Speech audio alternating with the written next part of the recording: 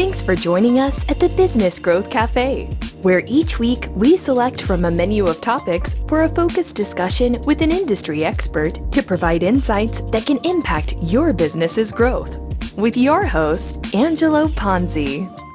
Hi, I'm Angelo Ponzi, your host here at the Business Growth Cafe, and thank you for stopping by. Have you ever been in a situation where you're feeling stressed? You really want to get to the next level in your business? Maybe it's your personal life too. But think about business. You're growing your business, you're pushing up against that ceiling, and how do you take it to the next level? Who do you talk to? Who are you going to call? Not Ghostbusters for sure. You might be looking for a coach. And in some cases, you might be looking for a therapist. You heard me right. Nobody's got to lay down on any couches. But I have Glenn Gow, CEO therapist, on the show today. Now, Glenn really works with the various CEOs in his consulting business. But to be a CEO coach, I think you have had to have been a CEO. And Glenn was. For 25 years, he ran a successful business. He's worked with companies such as Apple, Facebook, Microsoft, Cisco, a wide variety of organizations. So he's really got a good perspective on what drives CEOs, how to get them to that next level when they start to bump against that ceiling. So I want you to stay tuned today. Get out that notepad, as I like to say, take some notes. I think you're going to learn something. And if anything else, you're going to meet a great guy who really knows his stuff. So stay tuned. I'll be right back. A chief marketing officer has both the power and the responsibility to drive long-term strategic growth that can ultimately lead to organizational prosperity. And that growth starts with a vision. What is your firm's definition of success? Growth? How will you strategically work towards expansion, for example? Equally important, what is your customer's perception of your firm? And how well do you meet a need or deliver value? When you begin to align your vision with that of your customer, you build a stronger, lasting relationship with them. You see the whole picture, realizing the lifetime value of that customer, as well as the lifetime value you provide. A CMO must look at success with a strategic mindset, looking beyond the transactional. The CMO must understand the customer journey, utilizing the competitive intelligence, embracing and leveraging your unique market insights. If your business is ready for growth and you need a CMO, but you're not quite ready for a full-time person yet, I'd welcome the opportunity to explore the benefits of using a fractional CMO. Visit theponzigroup.com to learn more. As I mentioned, I have Glenn Gow, CEO therapist. I want to say CEO therapist to the stars. I don't know why I want to say that. For some reason, I hear that, therapist to the stars. But really, if you think about it, he's worked with companies that are stars: Apple, Facebook, Microsoft, Cisco, and Google. Glenn, welcome to the Business Growth Cafe. Really happy to be here, Angelo. Yeah, I'm excited. Now, we belong to a networking group, and while we've technically never met in person, seems like we're old friends. I've seen you probably 100 times in the last year. It feels like, anyway, maybe not quite 100, but certainly a lot. No, I'm really pleased with our ability to get to know people and each other as we have, even in a virtual environment. Yeah, absolutely. And you're up in the kind of the San Francisco area in California. I'm in Southern California, so if we wanted to get together for coffee, it's a 7-hour drive one way or the other. That's right. I'll meet you in the Central Coast. Okay, San Luis Obispo. There you go. There we go. So Glenn, before we start, why don't you take a few minutes, tell the audience about you and your business? Sure, absolutely. My clients call me the CEO therapist. That means I'm a CEO coach. And I was a CEO for 25 years. During that time, I myself had a coach for 17 of those years. It was a very transformative experience for me. After I did that work as a CEO, I was in venture capital for 5 years. And that's where I started coaching CEOs. I started coaching the CEOs of our portfolio companies. And something really interesting happened. Those CEOs told me they liked what I was doing. And I discovered I loved what I was doing. And as of the beginning of this year, 2021, I left venture capital to do this work full time. It is a real passion of mine. I get up in the morning excited knowing I'm going to be talking to some CEOs that day and helping them grow. And that's what my life is all about. So I feel very fulfilled doing this work. Now, if I remember from my reading, I think your consulting company was called Crimson. That is right. Crimson Consulting Group. Okay. And we, for 25 years, worked with large technology companies. So you may have heard of Apple and Google and Facebook and Never heard of them. Microsoft and we were helping them with marketing strategy. And then so those are large companies, and then interestingly, when I got into venture capital, I worked with small companies, and so now I feel very lucky to be able to span or cover the entire span of size of companies. Well, with talking about the companies that you've worked with, I mean, those are obviously some of the biggest brands in the world. And so what led you to make this decision to become a therapist? What led me was an interesting journey with my coach. What I didn't realize while I was being coached by this person, I was focused on growing the company. Mm-hmm. But what I didn't realize is she was teaching me how to coach. So every time we met, I was learning something about how the mind works, the mind of the CEO. In fact, what's interesting about that relationship, that's still an important relationship in my life, is that my coach was not an expert in business at all. What she was an expert in was the mental game. Okay. How a CEO needs to transform the way they operate in order to grow first themselves and then to grow the company. So I recognize that I have a lot of operational skills. And when I'm working with my CEOs, often we're talking about cash flow forecasting or fundraising or whatever might be in the operational realm. At the same time, because I was coached for so long on the mental game, we might talk about how they can improve who they are, how they can change who they are, how they can lean into their discomfort and grow as a result of that. So that's really where the spark came from, was the recognition that I had this unique combination of the operations and the mental game. Mm-hmm. I mean, so many times from our side, where we talk to our clients about the time they spend working in their business versus on their business. And it sounds like that's really what you're working with your clients on, is taking that time to understand that on the business and that transformative aspect of looking at growth from a different perspective. That's right. That's right. So we all know the E-Myth phrase that you just used, which I like a lot. You want to get to a place where you can spend time on the business and not in the business. Now, fortunately, most of my CEOs have already gotten there. But what they haven't thought through typically is how do they work on themselves as well? Okay. How do they become a better leader, a better manager? How do they bring in better talent? How do they keep that talent motivated and aligned? How do they themselves personally create a culture that helps the company be more effective in what they do? These are some of the things that we work on. Well, and culture is obviously incredibly important, and culture does start at the top. If the leadership is not helping to create the culture, ensuring that it trickles down, never trickles up, it's always down. Angela, you're absolutely right. And some of my CEOs are not quite aware of the fact that there's already a culture in the company, and it comes from the way the CEO works, and that everything they do and say has an impact on that culture.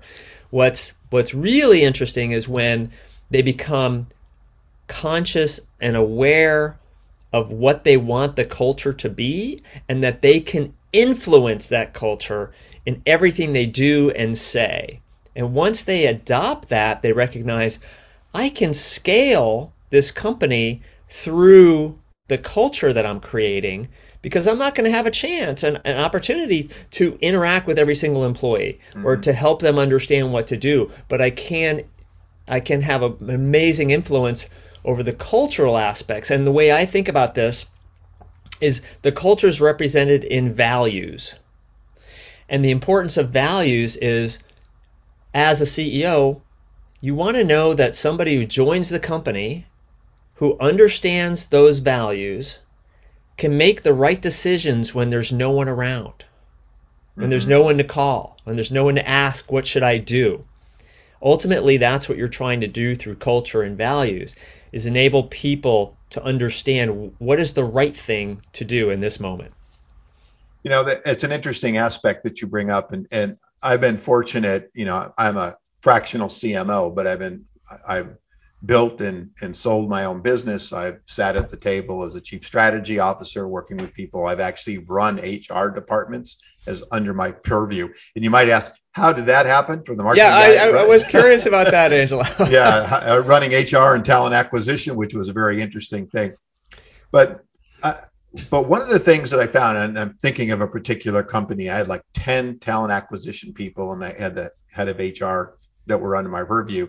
And the reason I think I got involved, because I was complaining to the CEO, who was, I was her right-hand man, and saying, I don't think we're hiring the right people, because they're looking at the resume, but these people are walking in the door from a cultural standpoint, they don't fit. How they perceive themselves or the values that they hold don't fit with the company, yet we're not examining them. And my concern is you're bringing in people, which I had seen, that didn't fit, and then they were leaving. So now you've got the recruitment time, the investment, the training, and boom, they're gone in 90 days. And some of these folks were, senior leadership, and those hurt the company. And I think that's an interesting aspect that kind of tie that together that you're talking about. Well, good for you to notice that, right? I mean, it's too easy to fall into the resume trap where everybody went to a good school or had certain types of experiences, but we're not asking ourselves, what kind of people are we bringing on board? And do they believe in our values? Can they live our values? So one value we often see in a company is customer centricity or focus, or looking to create a great customer experience. Well, there are people out there who just don't believe in that as a value. And I'll give an example. One of my favorite airlines out there is Southwest Airlines. They know how to hire amazing people. And the way they do it, Angelo, is fascinating.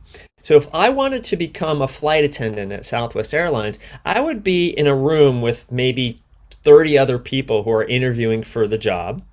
And Southwest is going to ask me to get up in front of the room as part of my interview process and tell a story about myself. And in the room are the Southwest talent acquisition team. What's fascinating about what they do is that this talent acquisition team does not watch the person at the front of the room telling the story. They watch everybody else in the room. They're looking for people who are paying attention to the person at the front of the room. Because some people are not. They're looking at their phone, their heads are down, they're looking at the ceiling. But the people who are paying attention to the individual at the front of the room who's speaking are empathetic people. And that's what Southwest is looking for. So they created this value test, essentially, to say, we're going to enable people who can demonstrate our values to at least make it through the next round of interviews. And I just find that fantastic, a great way to think about what's important and how do we demonstrate that through the recruiting process. I've never heard that story before, and that is just fascinating to me. And I have a friend of mine who's in the hiring and recruitment business, and usually senior people, and he says, once he gets them to the point where, they're looking at the resume, blah blah blah, and they think they're the right candidate, and he takes them through these battery of tests and kind of uses data science to figure out what the job needs and can they execute on the job. It's great. I love the program. But then he takes them out. Yes. And he'll, whether he does it on purpose or he watches, does he thank people?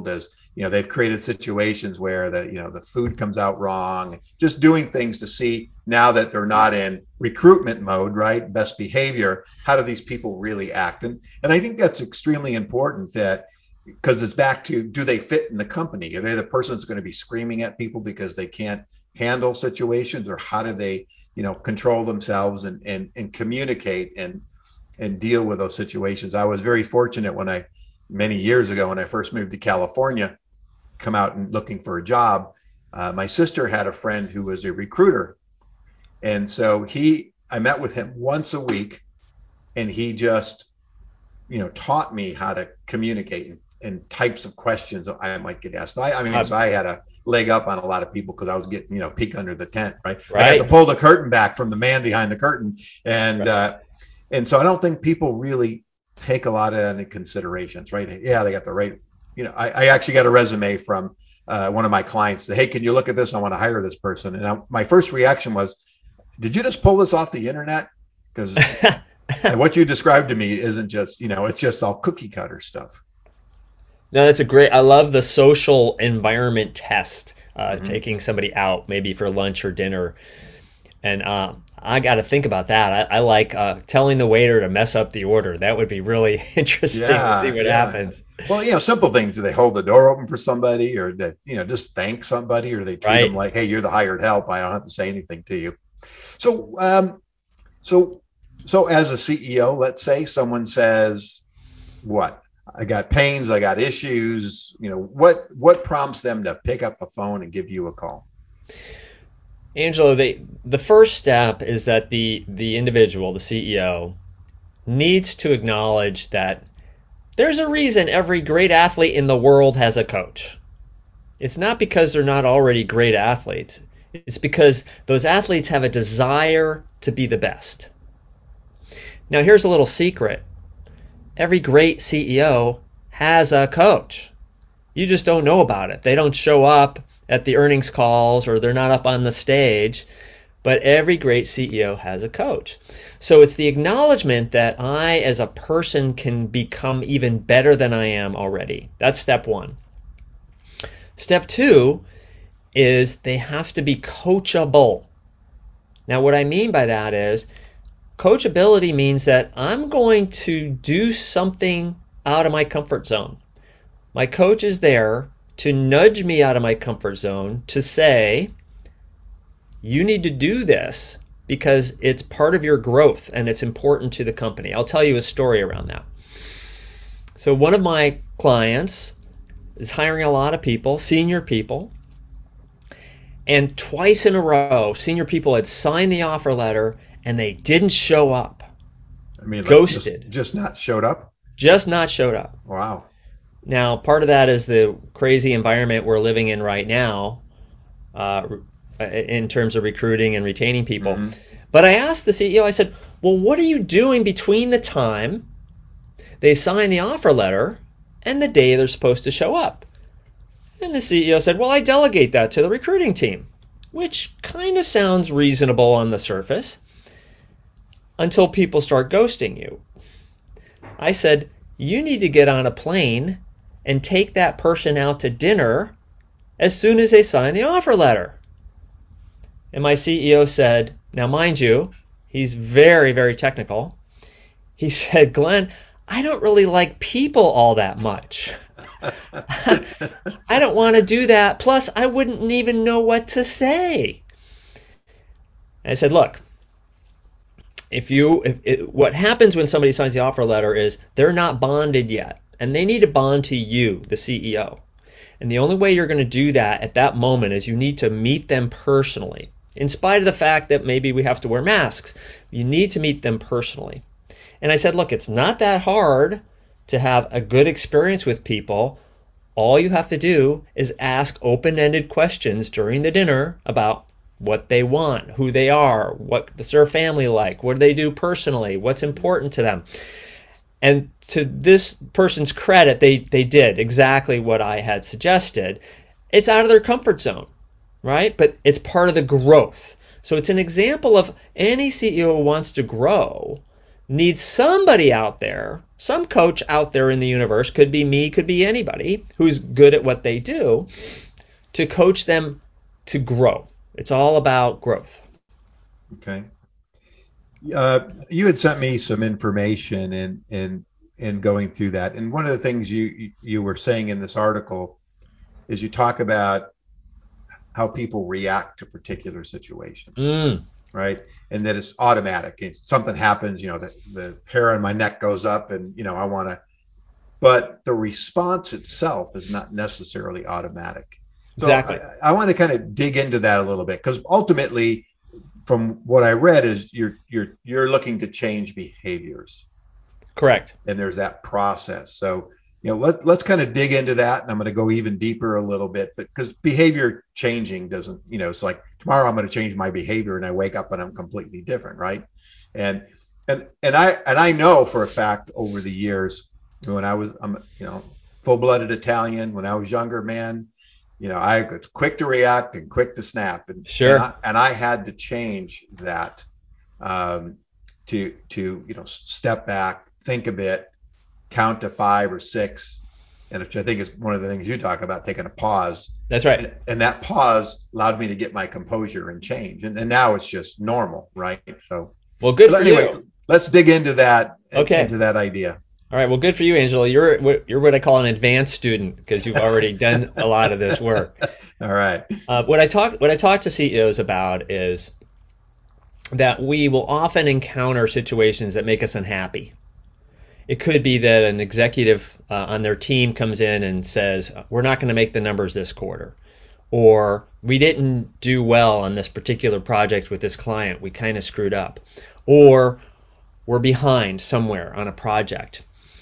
And like you said, we have an automatic reaction.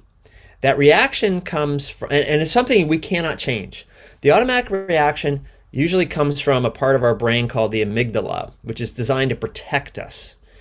And so we respond instantly. And so, for example, my automatic response is I become defensive. Mm-hmm. So if my wife says something to me that I'm not happy about, I become defensive. I don't like that about myself, but it's my automatic reaction. I may have learned that, like many of us, we learn behaviors from incidents in our childhood. And they're what I call success patterns. They're success patterns because most of the time they work. This is why we use them, especially at the CEO level. We've gotten somewhere. We've accomplished something. These success patterns serve us until they don't. This often happens when a company is scaling, where the success patterns that enable the CEO to get to a certain place are no longer viable as the company grows, as the team grows, as the need at the highest level, the CEO level, grows and changes. So what I help CEOs do is identify those success patterns and then teach themselves how to build new ones.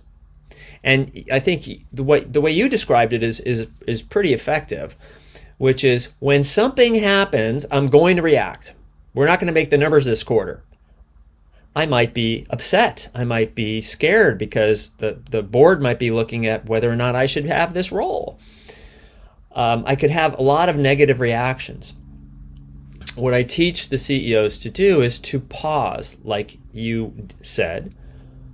And what the pause does is it enables us, remember I said you can't help that reaction, it happens. But the pause says, how am I going to respond? It gives you, the logical brain can come in and ask, how am I going to respond to this issue in a positive way, in an optimistic way, in a motivational way? Because that's what I want to be as a CEO. I don't have to let those emotions carry the day. I can step back and say, if we're not going to make the numbers this quarter, then I need to sit down with my head of sales and have a conversation about what's not working, even though I might be really angry at that person at the moment. Instead, what I want to be is I want to be curious. I want to discover what's not working. Mm-hmm. And I don't want to blame anyone. So by taking that pause and choosing a different response, I'm actually creating new neural pathways in the brain that are more powerful. Now, another thing that I recommend related to all of this to my CEOs, I recommend to all of them, is to learn how to meditate. Okay. And what meditation does is it helps you understand a couple of things. One is that you recognize that your issues, your particular issues, which might seem like the most important one ever in the moment, we're not going to make our numbers this quarter, in reality is a fairly trivial issue in the whole scope of your life. So that's one thing meditation does, is help you understand the issues you deal with are really not all that important. They feel like it in the moment, but they're not really all that important. There are other things that are more important. The second thing it does is it teaches you breathing.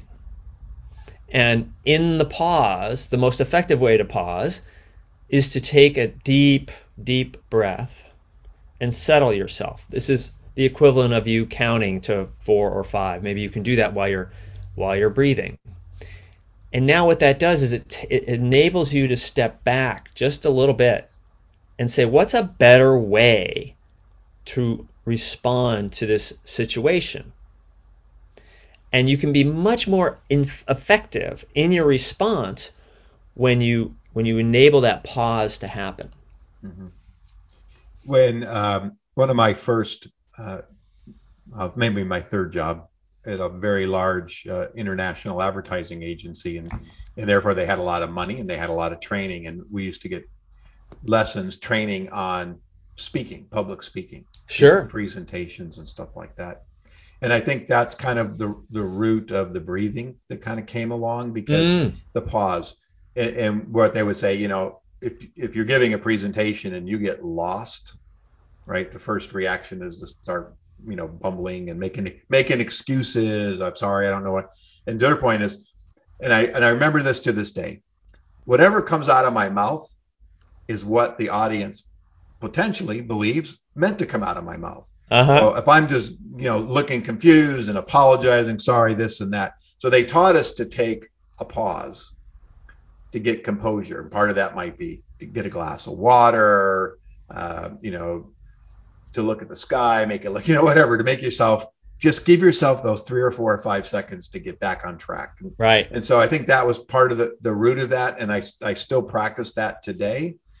Utilizing those pauses to my advantage, especially when I'm giving presentations. Right. But yeah, it's a lot of that, because ultimately it's about growth. How do you continue to grow and evolve? That's right. Not only as a leader or as a presenter or whatever it happens to be. Absolutely right. And another part of this is I want to go back to our natural responses served us to a certain point. Mm-hmm. And now as the company grows, the role of the CEO has to change. And that means it's going to be uncomfortable. Now I might start to have to do things that are important as the role of the CEO, but are not things that I'm normally good at, like my example where the CEO doesn't really like people all that much. Yeah. Well, okay, you may never be world class at interacting with people, but you have to get pretty good at it because your role is the CEO, and there's no way around it. And so if you're willing to grow and you're willing to hear from someone else who can see a different perspective because they're not you, that being the coach, if you're willing to grow, the opportunity to grow as a CEO is infinite. This is why I had a coach for 17 years, because I kept getting just a little bit better. Every month or so, I could see how I was getting a little bit better. And I loved that. I love that self-improvement, that ability to perform at a higher level. There's one other thing I want to mention, Angelo. This might be unique to me, which is I want CEOs to perform at a higher level, but I also want them to be happy. It's amazing how many CEOs are really not all that happy. The pressure in that role is enormous. It's always that we need to grow faster. It's always that we need to reduce retention. We need to reduce turnover. We need to make our customers happier. We need to make more money. We need to be more profitable. Massive pressure. And it can come from themselves, or it can come from the board or external constituents.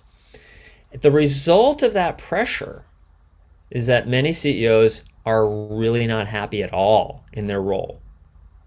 You would think achieving that role would enable some happiness, but that's not the case. So what I work on, and I think it's extraordinarily important, is to help them deal with that pressure so that they are happy in their role.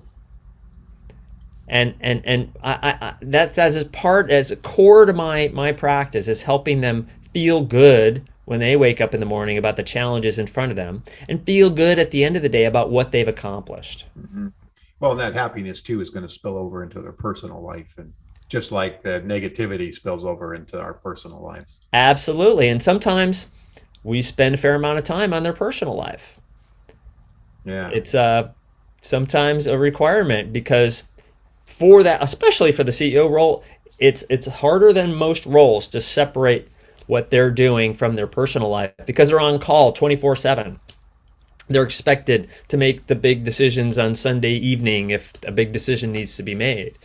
And so how do they protect their personal life? And how do they ensure that they're spending quality time with the people most important to them? Mm-hmm. Very hard because of the pressures they feel at work. Sure. I want to go back to the kind of the success patterns and what we were talking about, and you kind of had it in three parts. I want to make sure we got to the last part. And Sure. so we talked a lot about the pause, but part of the upfront was you had talked about observing. Yes, thank you. And taking yourself, out of body experience, right? And, watching yourself and observing your That's right. reactions to help you make those changes. Thank you for bringing that up. It's an extraordinarily powerful way to think about the world and yourself, which is, if you can imagine, there is the camera behind your head on the ceiling, and that camera is always there, Angelo, 24/7. It's watching. It's a reality show. And that's right. That's right. Exactly.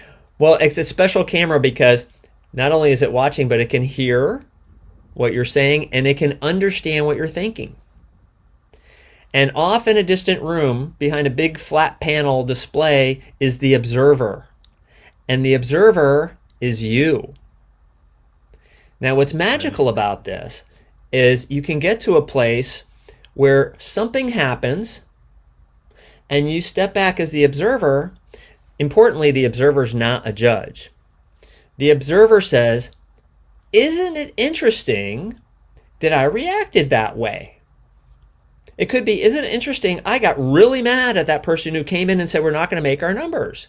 Isn't it interesting the first thought was I'm going to fire that person? Isn't it interesting that my blood pressure went through the roof when they came through that door?" Now, if you teach yourself to observe, this actually helps with the pause, because you just notice, oh, I reacted, hot-blooded, anger. And then when you pause, Angelo, you can now say, oh, I have options now on how I respond. Maybe I'm not going to yell at the person this time.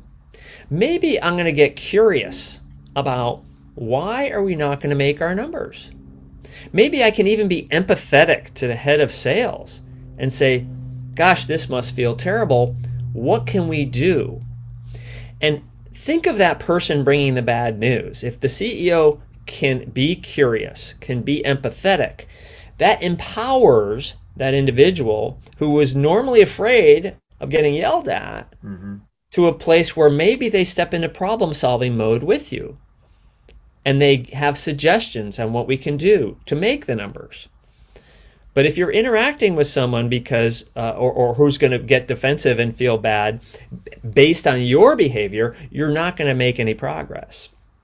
So the observer mode is really powerful. You learn so much about yourself by watching. Mm-hmm. Now, obviously, it's not a court ordered therapy session. So people are coming to you because they want to, Yes. or need to, but either way, they're making a conscious decision to pick up that phone and come to you. So in what you're describing, and just even knowing myself, it doesn't happen overnight. So what's kind of a process that someone goes through? I mean, again, this isn't a, hey, it's Monday, fix me by Friday, right? So how does that work? Well, it's an exploration and an ongoing process. The way it works is very simple. I kind of like this model where I don't have to prepare for the meeting with my CEO, and they don't have to prepare for the meeting. And typically we work for 1 hour a week. We just meet every week for an hour. What happens is really fascinating, Angelo, is that the issues emerge in language, meaning the CEO starts talking about whatever issue it is that's important to them at the moment. And the way they speak about the issue helps to uncover what's really going on. I've had a CEO say to me, "I'm really angry at the world." Oh, well, we really need to understand, what does that mean? How does it affect your behavior if you're really angry at the world? Now, that's a very personal thing to say, but it was core to what was going on. They were dealing from this place of anger. Other times, they'll just say, I'm really worried about the next round of fundraising. And what we'll do is we'll explore, where is that coming from? And what do we do about it? Sometimes it has to be very pragmatic, practical advice. Oh, let's build a list of all the people you might be able to raise money from. Let's build a campaign for how you get to those people. Let's make sure, this is where you come in, Angelo, let's make sure your messaging is exactly what you want it to be when you communicate with that target audience. We might get really, really practical in that regard. And one of the things I just want to give a shout out to Provisors, I very often ask a CEO, would you like to meet someone who can help you with that? Because my work is 1 hour a week with just the CEO. But all these issues that we uncover often require the help of outsiders. Mm-hmm. And I want to create a three-way win. I want to win, I want the CEO to win, and I want whoever I'm bringing in to also win, so that everybody's gaining from the relationships that we're creating. Sure. Well, you mentioned the name of that organization, which is called Provisors, and I have found that is, one of the advantages of being in this organization is kind of the bench, right? I've got a bench of people, Right. and Right. and you've heard my kind of 30-second or 15-second, sometimes 10 seconds. Who am I? And I use the word holistic because it isn't just about marketing. And when I say the word marketing, 99% of the time, my belief, the first thing they think of is website, digital campaigns, right? Mm-hmm. Print ads, television. And that's like the farthest thing from my mind. I want to be that strategic side, but more importantly, is broadening it out, because whatever we do in cooperation with sales is going to impact HR, is going to impact manufacturing, inventory people, right? The worker Right. bees, doesn't really matter. The entire company is impacted. So I like to go on that broader view to understand where the holes are, which Right. probably in my belief and practice, like with the chief strategy officer position I had, the fractional chief strategy officer, I'm now head of HR, because I recognize that if we can't fulfill the orders, if we can't do the customer centricity and really be customer focused, if I don't have the right people, that trickles down into we're not hiring right. That's Right. probably how I ended up in that situation to begin with, because I was a loud voice on that. So they're really integrated, and I certainly understand that top down, and that sets the tone. And because I sit in the C-suite with a lot of folks when I'm working with them, I get to see how it trickles down. I was in a situation the other day where I do this assessment, and one of the questions was about onboarding, and the question was, do we have a good onboarding program? And there were 11 people that took the assessment, and it was all over the place, which I always find interesting.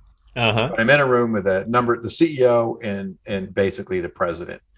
CEO rated it a 5, and the president, who's also the head of sales, rated it a 1. Oh. And CEO turns to him and says, so you don't think we have a good program? And he says, no, I don't. And the answer was, well, why haven't we addressed it? And isn't that your responsibility? Uh-huh. So it's kind of an interesting dynamic. But as we're talking, it wasn't like, what do you mean yes, we don't have them, right? It was a very, cooperative and a strong relationship that they had together. Yeah. And I could see how that rolls out through the rest of the company versus that pounding the desk or, that kind of stuff. So fascinating. Well, there's an interesting element to this, and I love your story because these are two executives who want to work together, want to make things better. But one of the things I will say to CEOs, and they don't like to hear this, Angelo, I will say, look, if things are going well in the company, you need to pat yourself on the back. You made that happen. But if things are not going well, it's your fault. Yeah. They don't like to hear that. But ultimately, it means that either you're not on top of this issue that's important, or you didn't hire the right people, or you didn't delegate appropriately, or you let the culture get out of hand. Whatever it is, ultimately it's your responsibility to make sure that things are getting better, things are improving. So much of the work of the CEO is to manage the people under them, like in your example, this VP of sales. And I love the question is, well, why haven't we talked about that? But the CEO in that example, I think, needs to step back and say, well, why haven't I been able to uncover that sooner? If it's a 1, that's a low rating. Mm-hmm. There should have been other signs. Maybe I'm not attentive enough. Maybe I'm not asking the right questions. Maybe I'm not enabling that head of sales or president in this case, tell me what's going on more. Because it took Angelo to create this communication. Well, how can we do that if Angelo's not in the room? So that's the hard part about being the CEO, is acknowledging that responsibility for everything. Yeah, it's interesting. So I delivered another assessment, and I call it a marketing assessment. It looks at internal and external audiences, product perception, leverageability, engagement, strategy. I delivered another one, and there were 6 people who took it, and I was provided the people. But when I presented the findings, the CEO was in the room. Uh-huh. And while he had gotten the copy, he had not read it. So Sure. he was now seeing these incredibly low ratings and still a diversity among the team.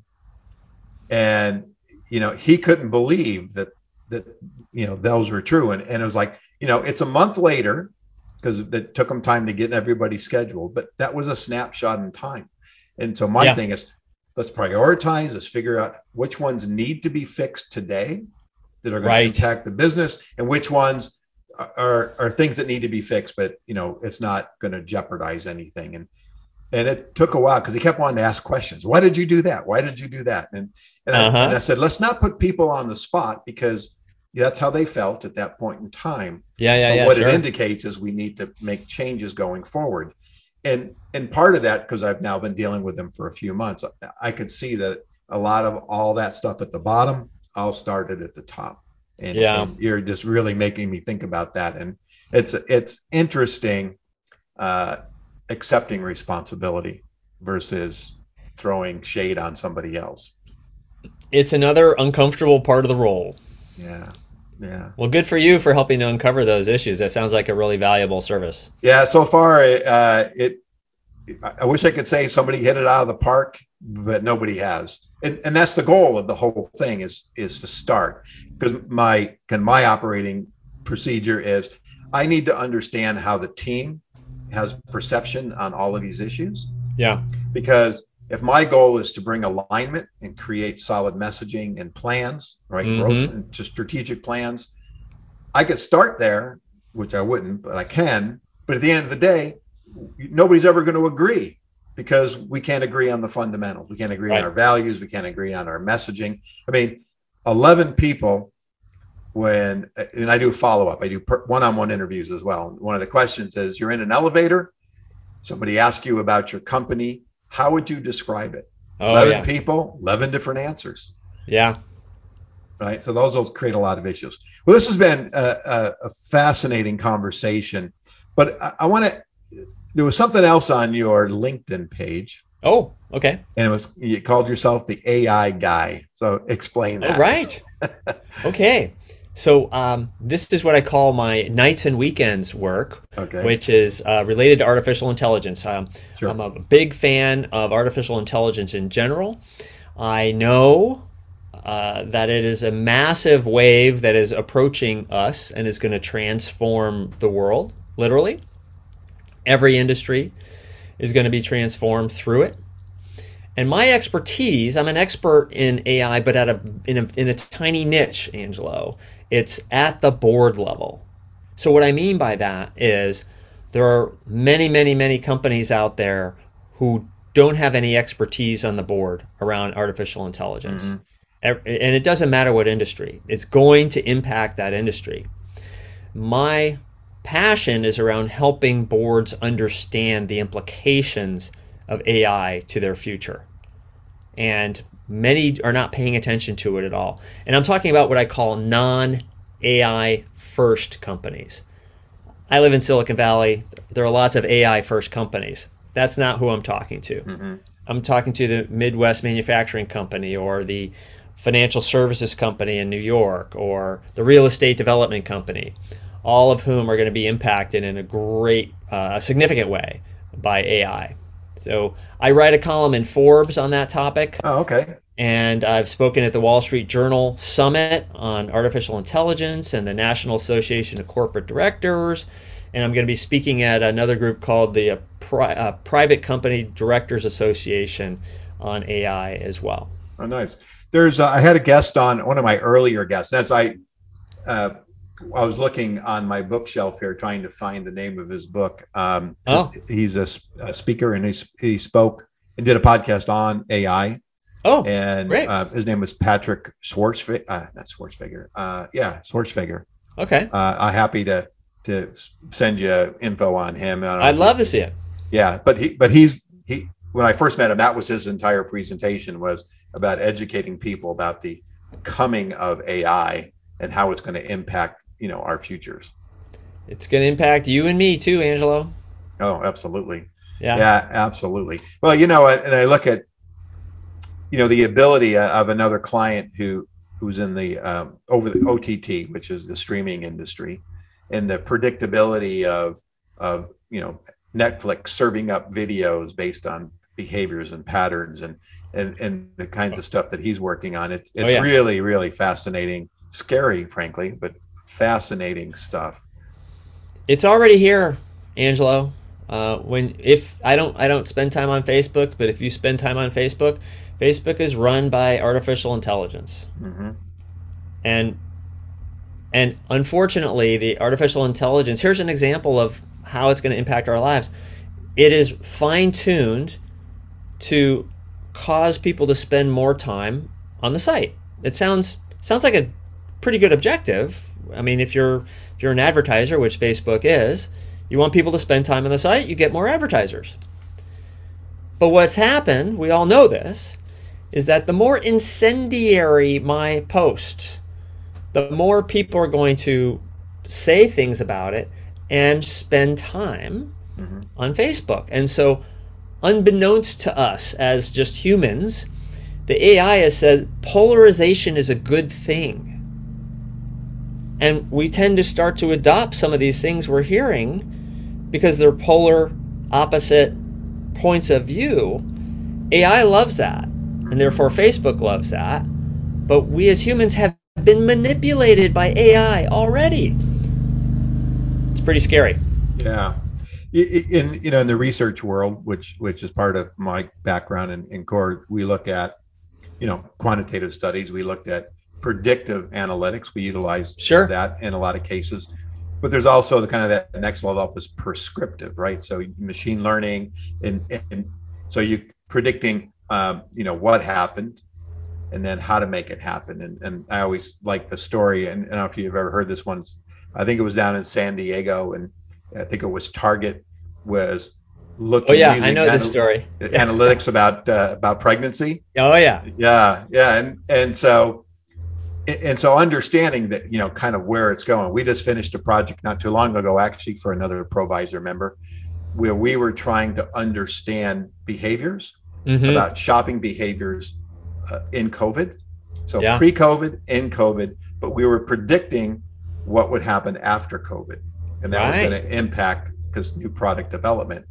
But we were able to do predictive models on who was more likely to buy, Mm. where they were in the country, what their behaviors were, and stuff like that. That Fascinating. we were able to. I have a couple data scientists I work with, and so they were able to create these models that we could overlay onto the quantitative data that we developed, and it was very fascinating. And the most interesting part of all of this, and this was about shopping, is the return on investment of marketing dollars actually was higher if a man was shopping versus a woman. And Oh, interesting. it didn't make a lot of sense, but then it did, because in analyzing the data, women were sending their husbands to the stores, so they didn't get Ah, sick, right? And so it's just kind of interesting to see these dynamics and how these things can play, and again, being able to make a prediction on who you should target and those kinds of things. fascinating. Yeah, Fascinating. Well, getting good. crazy. We'll have to So talk more about AI in the future. yeah, absolutely. So as we kind of wind this down, three pieces of advice for my listeners. Could be two, could be one. Look, it doesn't matter what role you have, if you can adopt the posture of, I want to learn, I want to get better, you're going to learn and you're going to get better at whatever it is you choose you want to be better at. And so that's number one. I really recommend that to any person. The second is, along this journey, what's important is to enjoy the journey, because it's about the journey. It's Mm-hmm. why we're doing what we're doing. And you can take any situation that you're in and determine, I'm going to enjoy this. I'm going to be happy while I'm doing this. Maybe it's just because it's a stepping stone to something better. But the fact that you're in it, and if you are happier and are enjoying the work better, you'll do better work. You'll perform at a higher level. So that's my advice. All right. Well, fantastic. Thank you so much. This has been great. Why don't you tell the audience how they can reach you, connect with you, your website, all that good stuff. Yes, thank you for asking. It's very simple. It's glenngow.com. So my first name has two N's in it. My last name is Gow. So it's GLENNGOW.com. Very All simple. right, Glenn. Well, thank you so much for your time today. I really enjoyed it. And thank you for joining me on the cafe. Loved it, Angelo. Thank you so much. All right. Thank you. Glenn, thank you for stopping by the cafe today. What a great conversation. I know my listeners are really going to benefit from that, as frankly as I have. If I can walk away from my shows having felt like I learned something too, that's all the better, because my show is about advice to my listeners. But hey, I'm a listener too. I always listen to my own shows, and so I like to benefit from them as well. So listeners out there, you got Glenn's contact information. Please feel free to reach out to him, contact him on LinkedIn, send him an email, all that good stuff. And I want to thank you for stopping by as well. Now, if you're a subscriber to the show, I really want to thank you, and I encourage you to tell others about the show so they can benefit. I also like to ask you a favor and go online, whatever your favorite podcast platform is, give me a rating, give me a comment, help build more awareness of the show. I really feel that we're as we continue to build and build and build, it's you, the listeners, that help drive the awareness and the recognition and the listenership of this show. And if you're new to the show, I encourage you to sign up to make sure you don't miss a single episode. I've got some special things coming up. I'm going to be launching. I think at one point in time I called it 5 at 5. I think now it's going to be called 7 at 7, 7 o'clock every morning for a month. I'm going to do 7 minutes live, focused on marketing and activities as we come into the fourth quarter of 2021 and we prepare for 2022. I've got a lot of little tidbits and advice pieces I'd like to give out. So I encourage you to, again, sign up to make sure you don't miss a single one of those. Thank you so much for stopping by, and I encourage you to go to my LinkedIn page. Connect with me there on LinkedIn. Go to my website, theponzigroup.com. I would like to announce that I am going to be repositioning and changing the company name coming up soon. So again, you're going to get to hear about that as we move forward. A lot of the same services, a lot of the great capabilities, but we're adding some and we're repositioning the name Not that I don't love my last name, but I think we've got a new one that's going to resonate a little bit more. So again, thank you so much for stopping by, and we'll see you here next week at the Business Growth Cafe. Thank you for listening to today's discussion at the Business Growth Cafe with your host, Angelo Ponzi. Take a moment to subscribe to this podcast and visit our website at www.businessgrowthcafe.com. Read Angelo Ponzi's blogs at www.theponzigroup.com.